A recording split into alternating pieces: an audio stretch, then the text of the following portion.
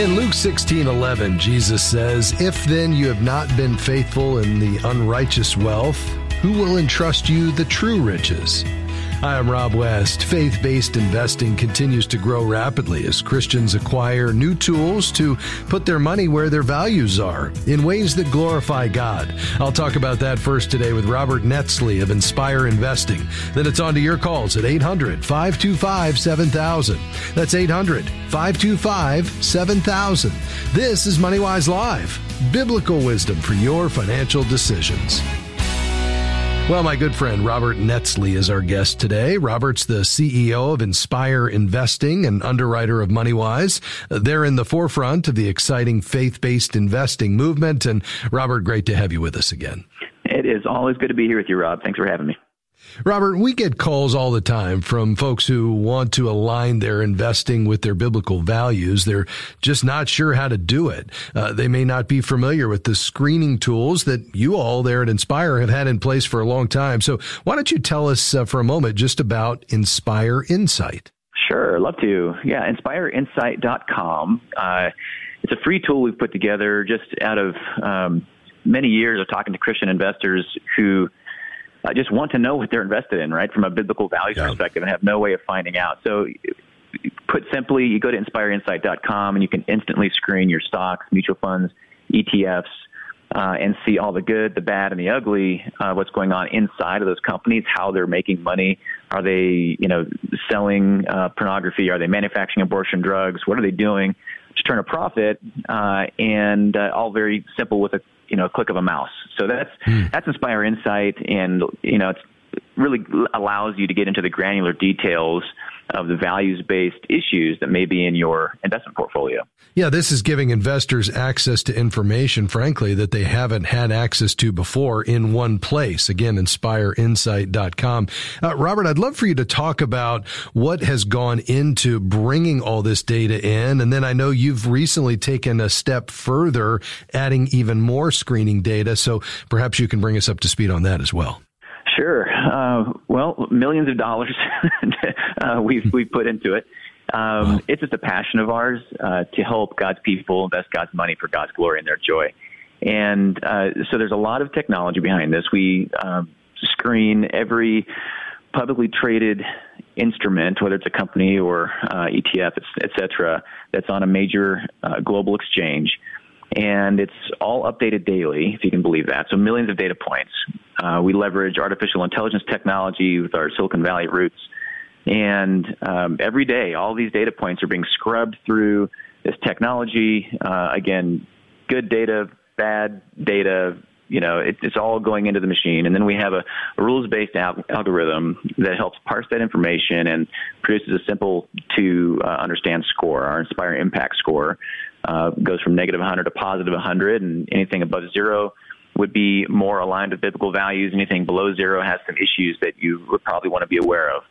And like I mentioned, you can dig into the different categories of those good issues, things like good environmental stewardship or good supply chain or corporate governance, as well as the problematic issues such as bioethics, et cetera. So there's a lot of moving parts behind the scenes. We've got a phenomenal team that keeps it running, and it's really inspiring to get these messages from investors all over the world, really, who are finding this tool helpful.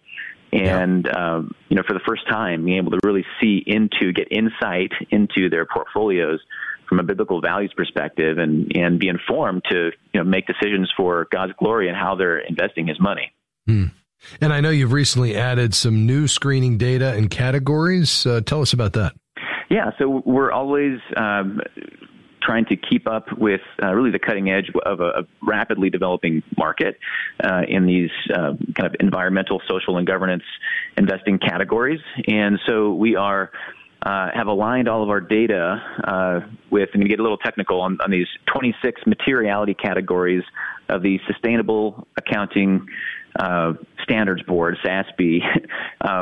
There's these 26 categories of issues that have become kind of the standard that we look at in the investment industry. And so we're aligning the data in Inspire Insight.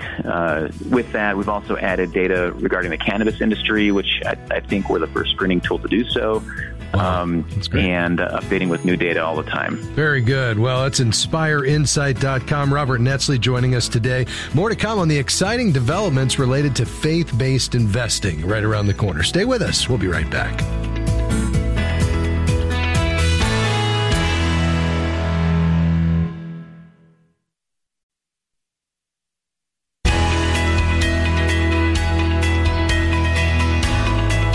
Welcome back. Do you want your biblical values aligned with your investments? Well, the exciting news is the whole faith-based investing movement allows you to do just that. And right on the forefront of this movement is Inspire Investing. And joining us today is the CEO of Inspire Investing, my good friend, Robert Netzly. Robert, just before the break, you were talking about this exciting tool that you make available free to allow investors to see kind of behind the curtain, if you will, what's going on in the companies that they're investing in, whether they're stocks, mutual funds, or exchange-traded funds, and it can all be found at inspireinsight.com.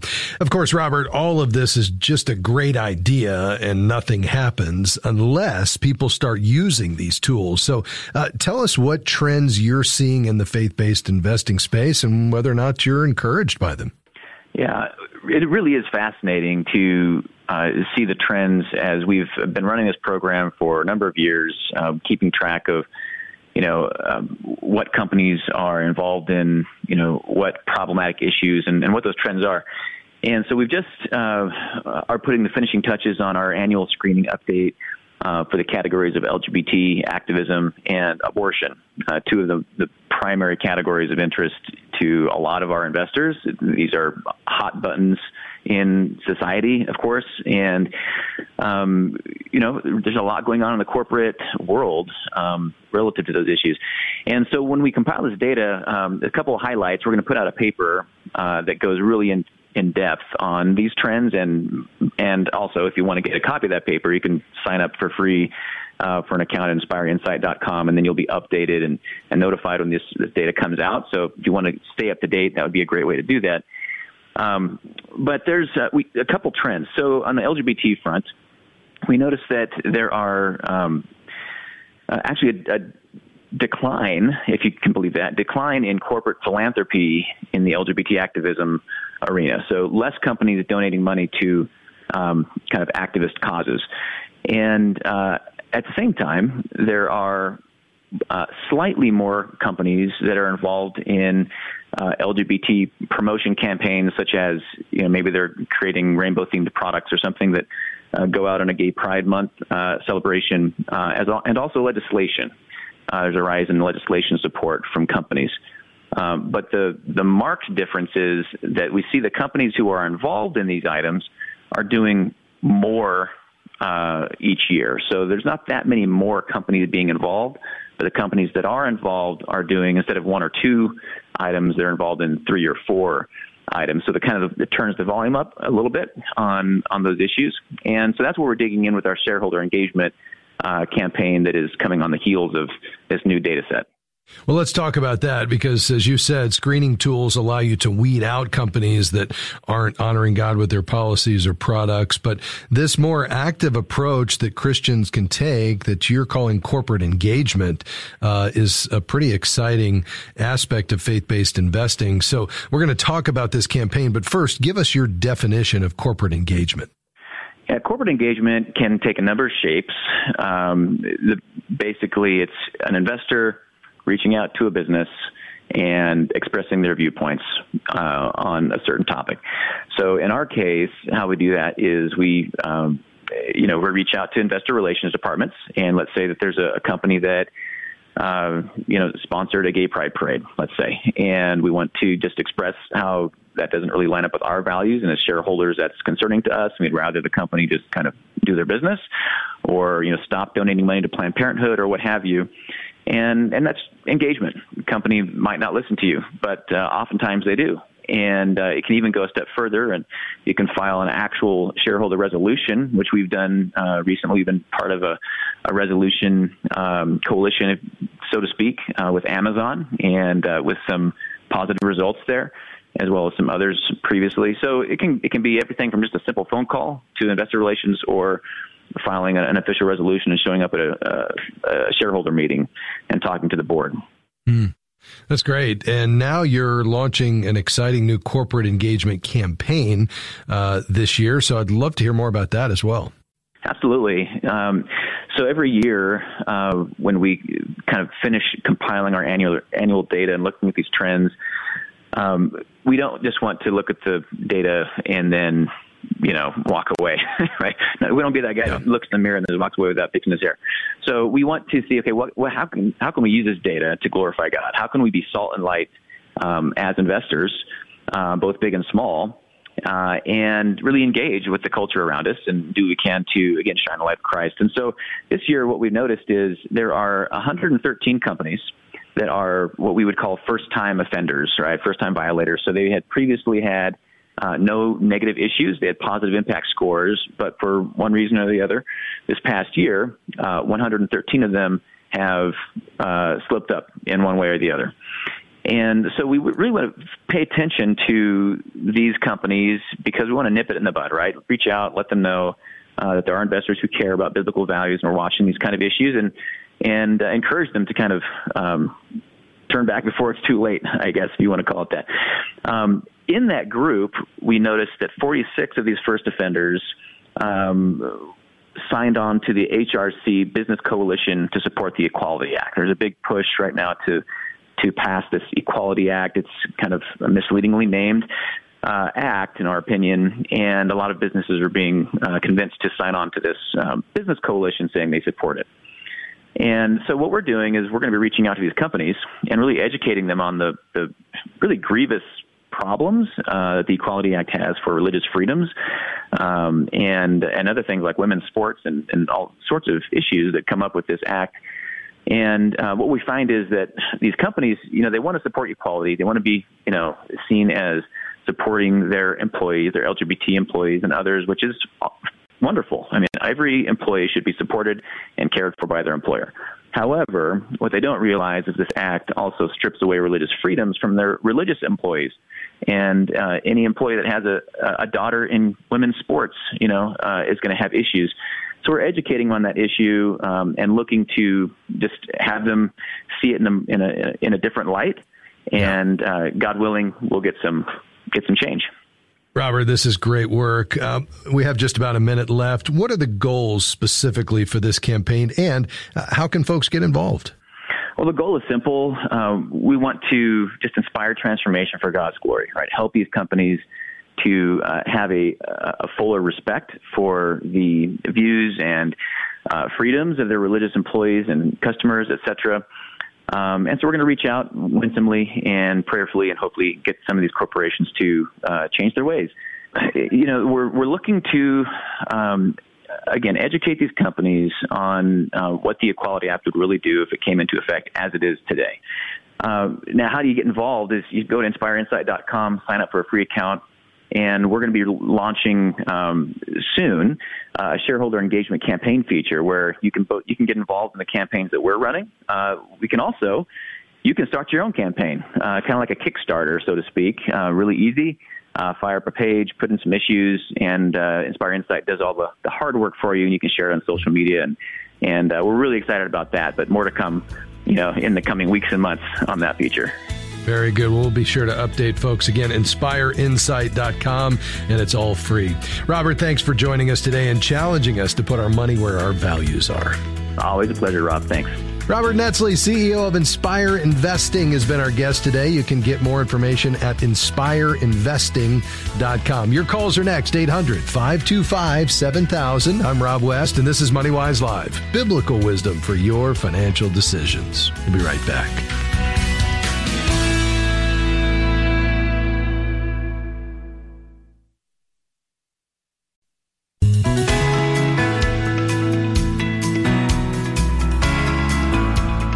Delighted to have you along with MoneyWise Live today. I'm Rob West, your host, taking your calls and questions on anything financial. We'd love to hear from you. We've got some lines open as we apply biblical wisdom to your financial decisions and questions. Here's the number, 800-525-7000. That's 800-525-7000. 7000.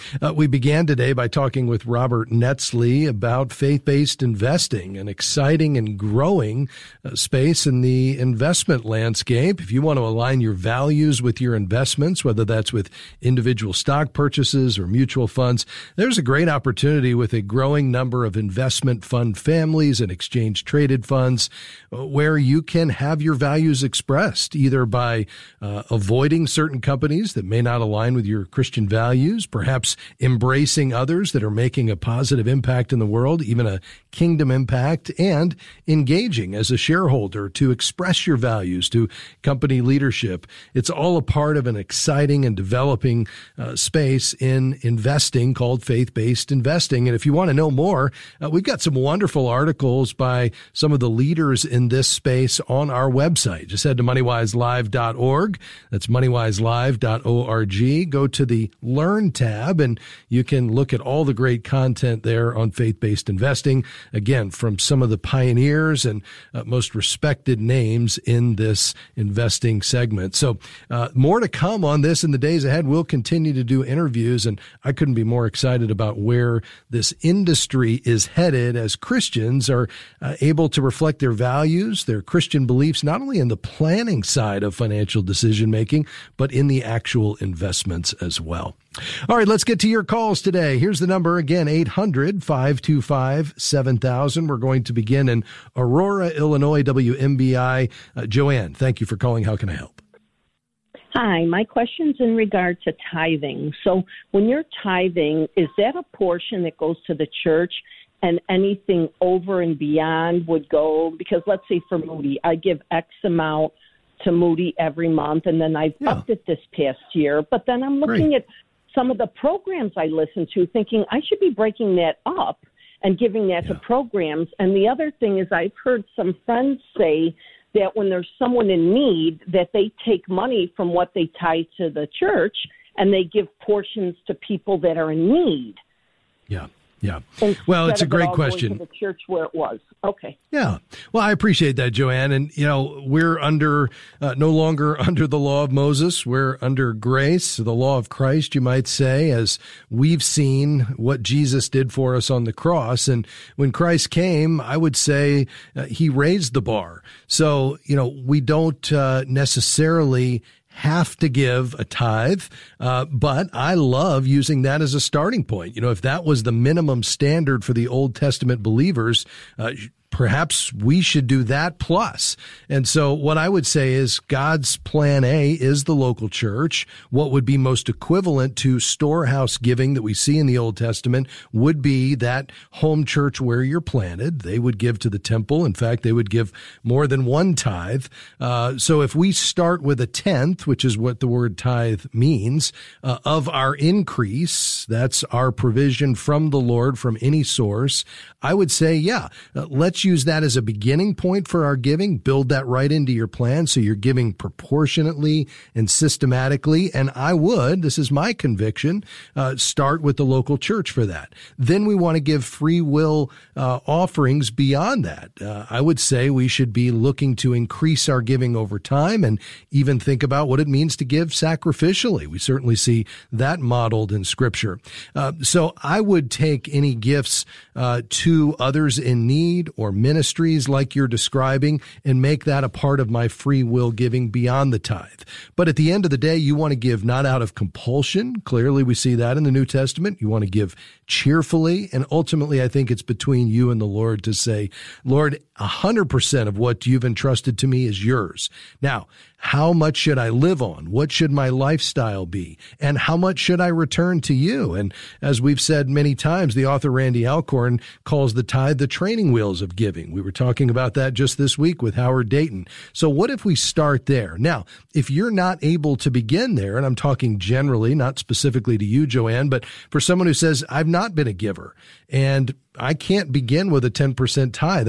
My finances aren't ordered that way. Well, I would say start somewhere and begin to give systematically. Build it right into your plan. And yes, start with your local church and then purpose yourself over time to increase that, perhaps 1% at a time until you reach a full tithe and then look to give beyond that. And here's the real opportunity for you. As you give, not only will you experience the joy that comes from being connected to God's activity through his resources, but I believe that you'll experience more intimacy with the Father, and it has a tendency as we give to break the grip of money over our lives. If money has any sort of control over us and the things that money can buy, holding it loosely and giving generously has a real way of connecting our hearts to the Father. So I'm not going to give you kind of a, here's what you have to do, but I think just kind of within that framework is an opportunity for you on your knees to say, Lord,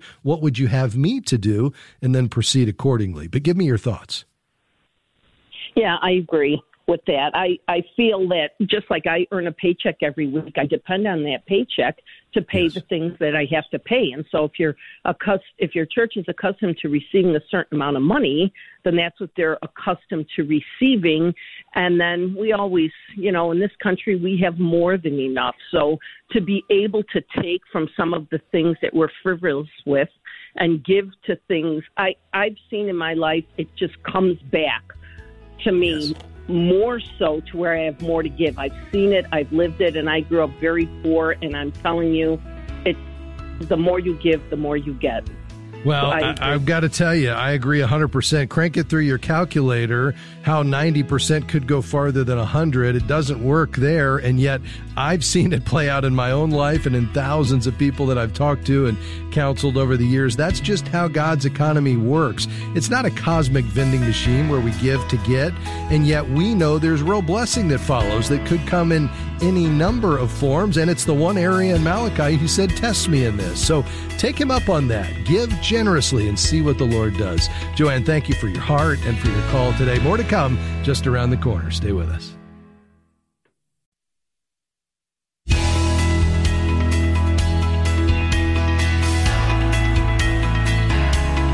Thanks for joining us for MoneyWise Live. I'm Rob West, your host. Biblical wisdom for your financial decisions. We've got some lines open today. We'd love to hear from you. Here's the number, 800-525-7000. Let's head to Indiana WGNR. Joanna, thank you for your call. How can I help? Hi. Well, I had a sort of a budgeting question. I've been living with a family member for most of my adult life, and I may need to be moving into a rental situation in the near future. I don't know for sure, but I'm just thinking ahead. And I was just wondering about what should I be looking at in terms of like rent to income ratio? How much, like what sort of a range would I be looking at given my monthly income? Yeah. Well, this is really important now more than ever, just because rental prices are elevated as a result of what's going on in the housing market. As a general rule of thumb, I would look at what your budget can accommodate and then go out and shop for that place, whether you're renting a home or an apartment, and work off of what your budget will support. We advise using no more than 25% of your take-home pay, Joanna, on housing, and that would include utility costs like heat, water, and electricity. Now, that could be difficult in this environment, but if you can do it, you'd have a much easier time managing your budget. Now, if you find that you need to push it up beyond that, not 25, but 30% or more, again, you just have to make all the numbers balance. But I'd start with the spending plan, perhaps beginning with that 25% number, looking at what that translates into, and then go out and shop around and just see what you'd be able to find, whether you can get the location and the place that you'd be comfortable with. And if not, you're going to need to push that up a bit, but you've got to, again, go back to the budget and make sure that you've got enough margin to fund an emergency fund and take care of all of your fixed and discretionary expenses. But that's the better way to go, as opposed to going out and finding the place you want and then just saying, okay, now I've got to fit this in, especially with rates a bit higher. But tell me if you have any questions. Well, I do have a follow-up, because in terms of my other expenses, I really don't have very many. My car is paid off. I have no debt aside from, some minor charges on like a store credit card that I do once in a while. So I have, in terms of margin, I have a lot. Like right now, I currently am saving close to half of my income goes into my savings every paycheck, which, would be, which obviously that would change. But I'm thinking, I could probably, with the numbers I've been toying around so far, I could probably go as high as 40% of my take-home pay and still have plenty left over. And I'm just wondering, given that I do have that a savings plan currently, and obviously that would be adjusted, but would that be too high, or, is that sort of flirting with danger, or would that be feasible given that I really don't have any other major expenses? Yeah. You broke up there for a second. Give me the number that you were talking about in terms of, you said, would that be too high? Explain that again.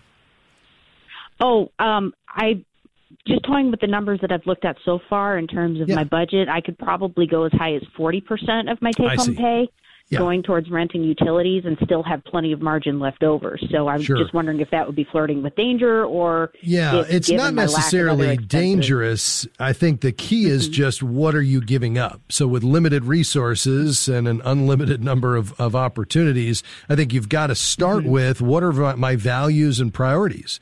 And if money is a tool, what goals am I trying to move toward, both in the way of giving and saving, and, breaking down your savings into what's an appropriate amount to be putting away for the long term, for retirement. I'd love for that number to be 10 to 15%. Are you saving for a down payment on ultimately buying a home? What about replacing a car? And then obviously fitting in, all of the fixed and discretionary expenses. But the more you push up beyond the 25%, even if you can quote afford it, you just have to look at what the trade-offs are. And, as you begin to plan for the longer term and look at bringing some more specificity to those savings goals that you have, I think then you have to ask yourself, am I okay taking this extra 15% and putting it toward the rent, perhaps temporarily because prices are elevated? And I recognize in doing so, I'm giving up my ability to save for these other things. Or would I rather really buckle down and get something that, fits more in that 25 to 30% range? And therefore I've got, extra 10% of my take home pay that I can use to fund, some of these other goals. So it's not dangerous necessarily, because it sounds like you're living well within your means. And that's the key. I think what's more important is just really taking the time to define the goals that you have, both in the short and medium term as well as longer term, and then just decide whether, pushing your housing expense up in lieu of funding some of those other goals is more important to you. Okay. Yeah. All right. Well, that gives me some direction. Thank you. Good. Thanks, Joanna. We appreciate your call today. To Sand Point in Idaho. Bill, thank you for holding. How can I help? Yeah, thanks for taking my call. Trying to make a decision when it's appropriate to tap into the equity in my home, and whether that would be through a home equity loan or a home equity line of credit. Situation is that we have a 3-bay garage under our home. The third bay is what we would be converting into an apartment for our disabled son, who lives separate from us now, but may need to move home in the near future. It's either that or convert it into a Airbnb apartment, so we could get some income from it to maybe cover something to help subsidize him, and or do what my wife and I planned to do when I retired 2 years ago, and that was to travel. Yeah. But with the COVID and all that kind of stuff, it's kind of difficult. But is it appropriate to tap into a home equity line of credit or something like that to do that? Yes. Well, certainly you could. I mean, I think the key is what are you trying to accomplish? And if you want to, convert the garage so your disabled son can live with you all, that sounds like a wonderful idea, if that's the best place for him and you and your wife have thought and prayed through that. Now, how do we fund that is the key. And you've got to look at what your options are. If you had assets that you could tap that would make sense for that, I'd love for you to do that without taking on debt. But if you have the equity in the home, you've thought through the long-term implications of that in terms of being at a place where, you're debt-free in a reasonable time period so that, as you move into retirement, if you're not there already, you've got your lifestyle as low as possible. And then, of course, making sure that whatever type of loan you take on fits well within your budget. And you've factored that in and you have the means to cover that without putting any strain on you. In terms of the type of loan I'd be looking at, you could probably want to look at a home equity loan as opposed to a line of credit, because in this historically low interest rate environment, Bill, you're going to be able to lock in a low fixed rate as opposed to a variable rate, which will increase over time. So that sounds like a good plan. I mean, a lot of these are non-financial decisions you need to make first. Do we want to try to be able to move, sell our place and do more traveling or hang on to it? Can we afford it? Is this the best place for our son?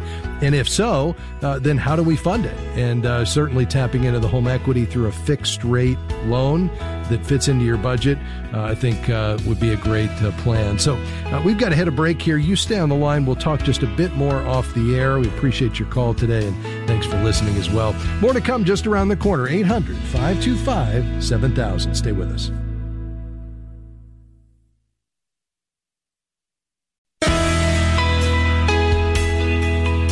This is MoneyWise Live, biblical wisdom for your financial decisions. I'm Rob West. Hey, we'd love for you to sign up to receive our brand new MoneyWise Weekly Wisdom. It's an email delivered to your inbox every week with the best articles that we've been able to share with you that week, the best podcasts, the ones that are trending, as well as our scripture of the week. We'd love to put that in your inbox so you can renew and refresh your thinking around money according to biblical wisdom. And we've got some great articles to share with you. So sign up at our website. Just go to moneywiselive.org. Scroll down to the bottom of the page. You can create a free account, and we'll make sure you get that great content every week. And that goes out starting this week. 800-525-7000 to Nashville, Tennessee, WMBW. Hi, Daniela. How can I help? Hi. Thanks for taking my call. I really enjoy your program. So I wanted to get your thoughts on what you think about investing in cryptocurrency like Bitcoin and Ethereum, because there's a lot of excitement about the potential with Bitcoin. I know Fidelity came out with something that said that the potential to go up to $100 million of Bitcoin by 2035. Yeah, the problem is, this technology is here to stay. Bitcoin is simply a currency. It's a digital currency without a central bank backing it, whereas Ethereum is a ledger technology that companies are using to build new programs. They're both built on what's called blockchain, which is the technology behind it. And it's essentially a digital ledger of transactions that's duplicated and distributed across the entire network of computer systems on the blockchain, which, folks are using to track these types of transactions. Makes them anonymous, and it can be accessed instantly from anywhere. The problem is, if we look at it as not just a technology to use, but we look at it as an investment, it fits into a category of investing, Daniela, that really is hyper volatile. People have made and lost fortunes with these, sometimes in the same week, which just puts it in a highly speculative category that I just don't feel comfortable with in investing God's money, because we need to be very well diversified. And I think taking that level of risk is just not prudent. What we see described in scripture around investing is steady plodding. And I would think, this type of investing is anything but steady plodding. So although I would agree there's probably, these are here to stay and we'll see many of them be huge winners over time, I just think that perhaps the level of anxiety that you would introduce, not to mention just the potential volatility you're adding to your portfolio with these, is just not worth the potential reward. Everything's about risk and reward. And again, when we're trying to be careful stewards of God's money, I think this highly speculative category, unless you're a professional trader with training doing this for a living, I would say for the average investor, I would stay far away. That's just my perspective, but I hope that's helpful to you. We appreciate you calling today. Denise in Wilmington, PA. How can I help? Hi, Mr. West. Thank you for taking my call. Okay, Sure. So my husband and I, using our borrowing power, got a small loan. It was about $10,000 for a family member who was having some financial trouble. So she's paying extra. She's making the payment to me. I'm posting the payment just to make sure it gets done. All right, so my question is, I have her, from the payments she's been making, I have her paid to January of 2022. My question is it better to post these payments so that it advances the due date into the next month, that far ahead, or would it accelerate the pay down and be faster if I just posted, like right now, I could post 3 or 4 payments, just principal only? Yes, that would help. Yeah, it sure does, because, with a simple interest loan, it's calculated by multiplying the daily interest rate by the principal, by the number of days that elapse between payments. And so you benefit by paying it early each month because more of that payment goes toward principal. So, if you make your payment before the due date, less interest will have accrued than if you paid it on time. And we want as much going to principal as possible because that's what's going to bring this balance down. So if you can pay early, you can pay more frequently, or you can pay something extra on a simple interest loan, that's certainly going to be in your favor. Okay, just Cliff Notes. The payment's $218.90. She's paying me $300. Right now, she's due for January. So if for the next 3 months I take that entire $300, post it to principal, the interest is still going to accrue. But it's still going to be better for me to post $900 towards the principal and reduce the calculation. That's going to pay me off faster, right? That's exactly right, because as the interest is computed, it will be based on a lower principal balance, which means you'll pay less interest, which means that loan gets paid off quicker. Anything you can do to reduce the principal on a daily basis is going to ultimately benefit you, and I think that's your ultimate goal here. So I would say, go ahead and try to prepay that if that works for you, and you will come out ahead in the long run. And we appreciate your call today. To Joliet, Illinois, Lena, how can I help? So, hi. Thank you for taking my call. Sure. So I'm just wondering about foreclosure. So I have like a timeshare, which I can't get rid of, and they're threatening to put it into foreclosure. And I wanted to know if this is going to affect my credit negatively. Yes, it probably will. The payments on that are typically not reported to your credit report, but if it goes into foreclosure or any type of collection, then typically that would be shown either as a collection account or a foreclosure account. So once these types of agreements get into that status, that is going to begin to impact your credit. So you want to try to avoid that if at all possible. A foreclosure entry appears on your credit report for 7 years in the public records section. You might also have past due entries and collection agency entries on your report from previous collection efforts. So a foreclosure entry alone, and all these scores are different, but it could account for as much as a 160-point drop on your report, which could make it difficult for you to obtain future credit. So I would say, if at all possible, let's keep that current and then look for other ways to remedy the situation by either going back to the company that sold it to you, see if they'd be willing to take it back, see if you could sell it privately to someone else. And another way to check into all of this in terms of your option would be to look at the timeshare users group, which is at TUG, TUG, and then the number 2.com, tug2.com. So hopefully that's helpful to you, Lena. We appreciate your call today. Let's finish today in Indiana.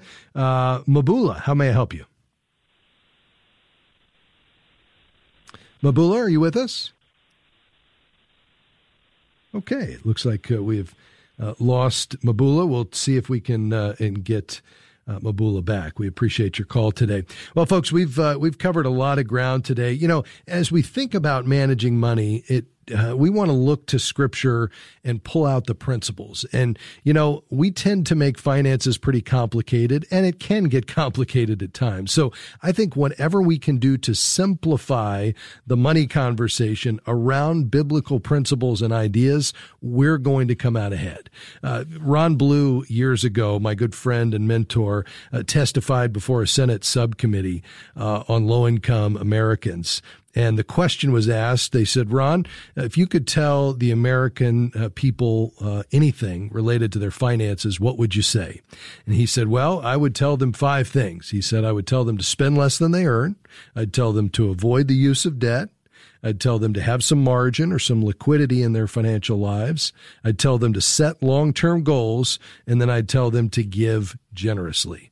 And Senator Dodd at the time pulled out his pen and started writing that down and said, would you repeat that? And he went through the 5 again: spend less than you earn, avoid the use of debt, have some margin or liquidity, set long-term goals, and give generously. And one of the senators then remarked, well, I think that would work even for high-income Americans. And Ron responded, yep, and even the United States government. And here's why, folks. We might snicker at that a little bit, but the truth is that those 5 ideas come right out of God's Word. Those are principles we see in Scripture about how we should manage God's money, and they apply to everyone, including nations. And so when we handle what's been entrusted to us, because it all comes from the Lord, and we take what God's given us and we manage it according to His principles by holding it loosely and living with contentment and living well within our means by accepting God's provision and then having extra so we can give generously and we can save for the future, and we can set some long-term goals, because we know the longer the perspective today, the better the decision we're going to have as we make our financial decisions. Then I believe we've then put ourselves in a position to experience God's best. Now, that doesn't mean that it's everything's going to be okay. We're not going to go through hard times. We're not going to have seasons of financial difficulty. We absolutely will. But the question is, have we done what we need to do to be found faithful? And that's why we want to go back to God's Word and continue to meditate on what He has for us in this area. 2,350 verses that I think can help us to calibrate our hearts to His. And when we do that, we'll experience freedom and joy and contentment and better communication among husband and wife and family members, and be able to experience all that God has for us. So that's my encouragement to you today. I hope that's a blessing to you. Thank you for being here. I want to say thank you to my team today, Dan Anderson. I want to say thank you to Amy Rios and Jim Henry. Thank you for being here as well. MoneyWise Live is a partnership between Moody Radio and MoneyWise Media. Come back and join us tomorrow, will you? We'll look for you then. May God bless you. Bye-bye.